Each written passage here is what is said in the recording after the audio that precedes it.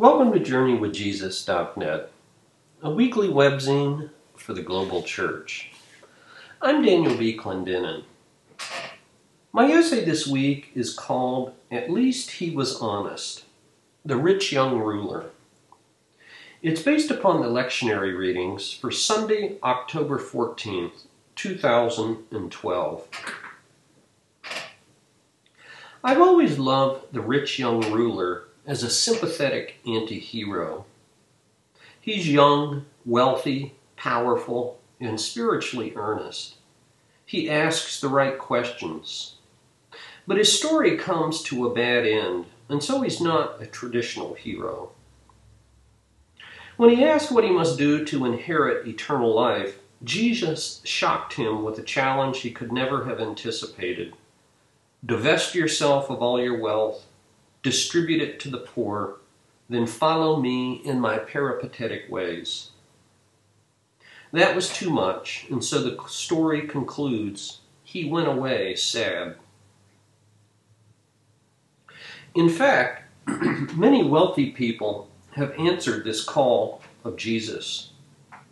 We owe them a tremendous debt of gratitude for their obedience and generosity. They did not flinch or blink. Back in the early 5th century, Melania the Elder is one of my spiritual heroes. Born to an aristocratic family in Spain, at the age of 22 she was widowed, had lost 2 sons, and was one of the richest women in the Roman Empire. In her early 30s, she hired a trustee for her remaining son, then sailed to Alexandria. There she sold her possessions, changed her holdings into gold, and spent 6 months making the rounds of the desert and seeking out the holy monks in the barren Egyptian desert. She later moved to Palestine. In Jerusalem, she built a monastery and befriended another wealthy aristocrat named Rufinus.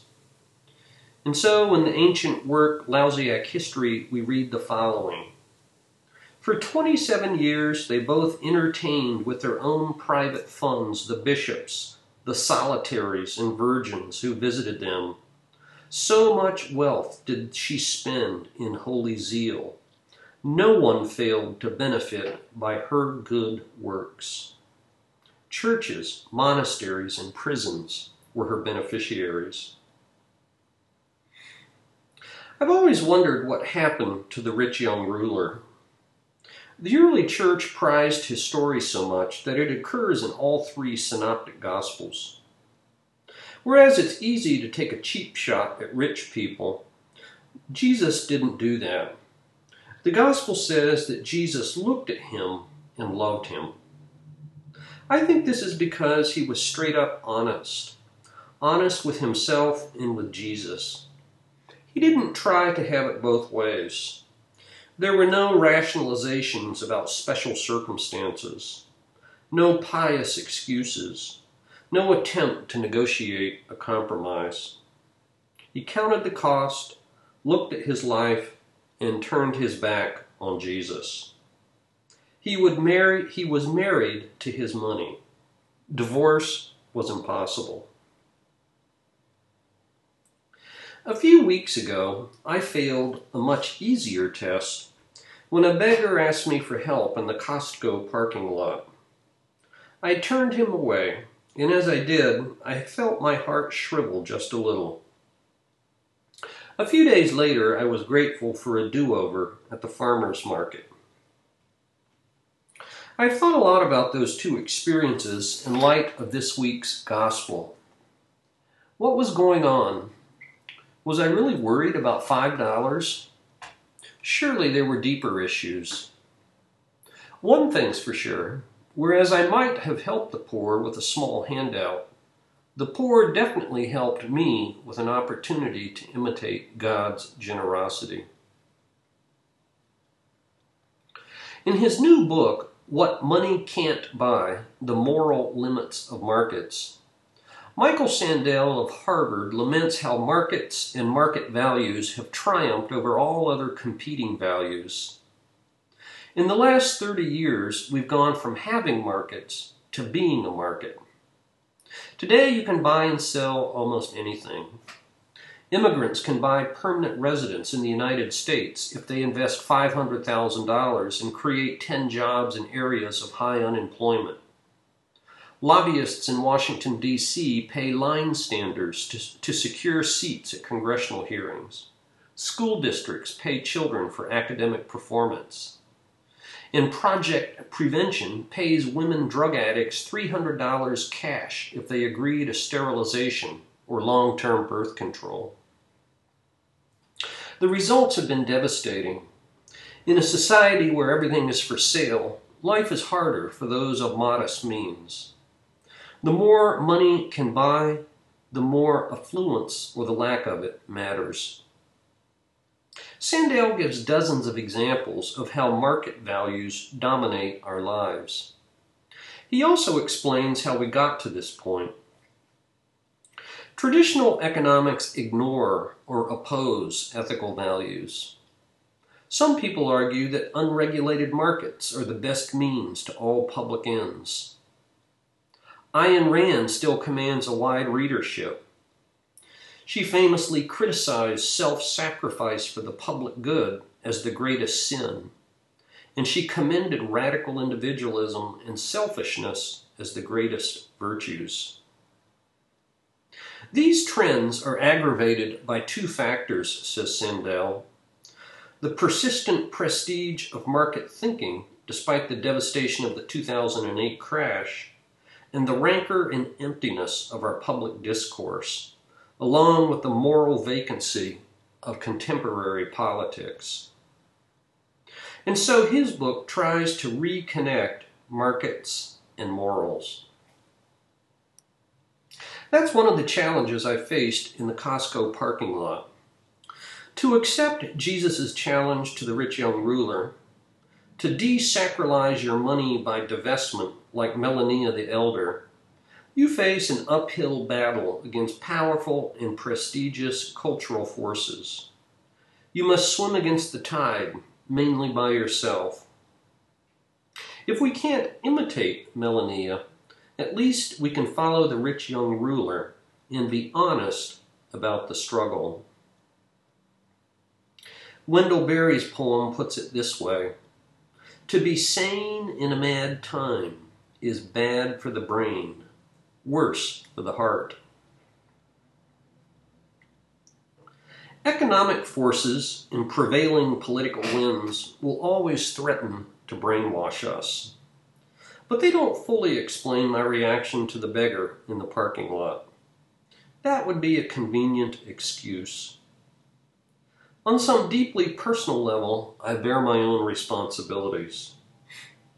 But like those large external and institutional forces, the inner recesses of the human heart are complex. Back in the 4th century, John Cassian surveyed many monasteries. One thing that amazed him was how monks who had renounced great wealth could nevertheless fly into a rage over a lost pen or a borrowed book. In his poem, The Dream, Wendell Berry imagines reclaiming nature from industrial humanity. But then he has an epiphany. He writes, "I see that my mind is not good enough. I see that I am eager to own the earth and to own men. I find in my mouth a bitter taste of money, a gaping syllable I can neither swallow nor spit out." And in his poem, Voices Late at Night, he utters an ironic prayer. "Until I have appeased the itch to be a millionaire, spare us, O Lord, relent and spare. Don't end the world until it has made me rich." Battling the spirit of the age is hard enough. Conquering the depths of desire is harder still. And the invitation of Jesus, let us remember, is given to all of us, and not just to rich power brokers. Osceola McCarty, 1908 to 1999 of Hattiesburg, Mississippi, was one of those rare individuals who subverted social expectations and also disciplined her desires. After dropping out of school in the 6th grade, for the next 78 years she washed and ironed the dirty laundry of white people. She never left the home where she was raised. She never married, never had any children, and never drove. Her TV got one channel, but that didn't matter because she rarely watched it. Late in life, she bought a window air conditioner, but only used it when guests visited. She always lived alone after her aunt died in 1967. On July 26, 1995, when she was 87, Osceola McCarty gave $150,000 to the University of Southern Mississippi to endow scholarships for black students. 30 years earlier, USM didn't even admit black students. "I would go to school and come home and iron," she said. "I'd put the money away and save it. When I got enough, I went to First Mississippi Bank and put it in. The teller told me it would be best to put it in a savings account. I didn't know. I just kept on saving." After her aunt died in 1967, she made a plan to give away her life savings. She contacted an attorney, then went to her bank. An official laid out 10 dimes on a table. He explained that she could indicate how much she wanted to leave to various people by placing the appropriate number of dimes on each of their names that were written on scraps of paper. She gave 3 dimes to her cousin, 1 to her Friendship Baptist Church, and 6 dimes to the University of Southern Mississippi. "I live where I want to live, and I live the way I want to live. I couldn't drive a car if I had one. I'm too old to go to college. So I planned to do this. I planned it by myself," she told the New York Times. Osceola McCarty reminds me of Melania the Elder.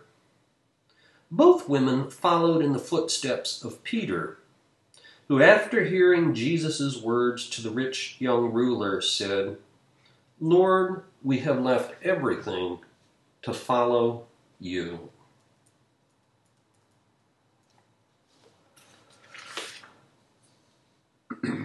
For books this week, I review Victoria Sweet. The title, God's Hotel, a doctor, a hospital, and a pilgrimage to the heart of medicine. New York, Riverhead Books, 2012. The book is 372 pages. When Victoria Sweet first came to Laguna Honda Hospital in San Francisco, a colleague remarked to her, "We'll never have it so good." That was counterintuitive wisdom, to say the least. Laguna Honda was an almshouse, by some accounts the last one in the nation. It was the end of the line where the poorest of the poor went for medical care, because no place else would take them. The building itself was an architectural throwback to a bygone era of practicing medicine, with a spectacular hilltop view of the ocean, open wards, solariums, a barnyard, greenhouse, and an aviary. The paint was peeling, the plaster cracked, and doctors still use index cards for patient records. As a city-run hospital, Laguna Honda was also subject to all the bureaucracy and idiocy of regulatory agencies, not to mention hardball local politics and personalities. Victoria Sweet went to Laguna Honda for 2 months as a young doctor and has now been there for 20 years. In addition to her medical degree, she also did a PhD in the history of medieval medicine, specifically a study of the 12th century Benedictine nun Hildegard of Bingen, who wrote an obscure medical text. For Sweet, Hildegard's pre-modern medicine provides an important corrective to our contemporary model of delivering health care. The latter is mechanistic and sees the human body as a machine. That's good as far as it goes, and Sweet doesn't disparage the many miracles of modern science. But the body is more than a machine, and Hildegard reminds us of the importance of a vitalism that modern medicine banished long ago. Laguna Honda, in its unique patient population, taught Sweet many important life lessons. Her memoir includes numerous case studies of her patients, much like the many books of Oliver Sacks. She advocates what she calls slow medicine that's holistic, in contrast to modern healthcare with its bottom-line focus on efficiency and profit. There are, she says, efficiencies in inefficiency, and vice versa. This is medicine as a spiritual craft to be practiced, and not just a commodity to be sold. In the end, she realizes just how right her colleague was. And so she concludes on the next to the last page, "Being in that old hospital changed my life." Victoria Sweet, God's Hotel. For movies this week, I review Samsara from the year 2012. According to Wikipedia, in popular use, samsara may refer to the world in the sense of various worldly activities which occupy ordinary human beings, the various sufferings thereof, or the unsettled and agitated mind through which reality is perceived. That's a pretty good description of Ron Fricke's non-verbal documentary film. There's no dialogue, narration, or script, only the stunning staccato images of human life on Earth with all its blessings and sorrows, tragedy and terror, beauty and goodness, all of which is accompanied by haunting music. Scenes of unadorned natural beauty like starry nights, waterfalls, and desert dunes are interspersed with every manner of human activity like military parades, industrial food production, cosmetic surgery, African village life, an opera, garbage pickers beside bulldozers in third world landfills, and so on. Significant portions of the film are explicitly religious. Monasteries carved into rock cliffs, Orthodox Jews at the Wailing Wall in Jerusalem, Christian cathedrals and baptisms, the Muslim pilgrimage to the Al-Haram Mosque, and red-robed Buddhist monks making the intricate sand sculpture of the Wheel of Life. Filmed over 5 years in 25 countries, Samsara is a testament of the power of image to enlighten our human story.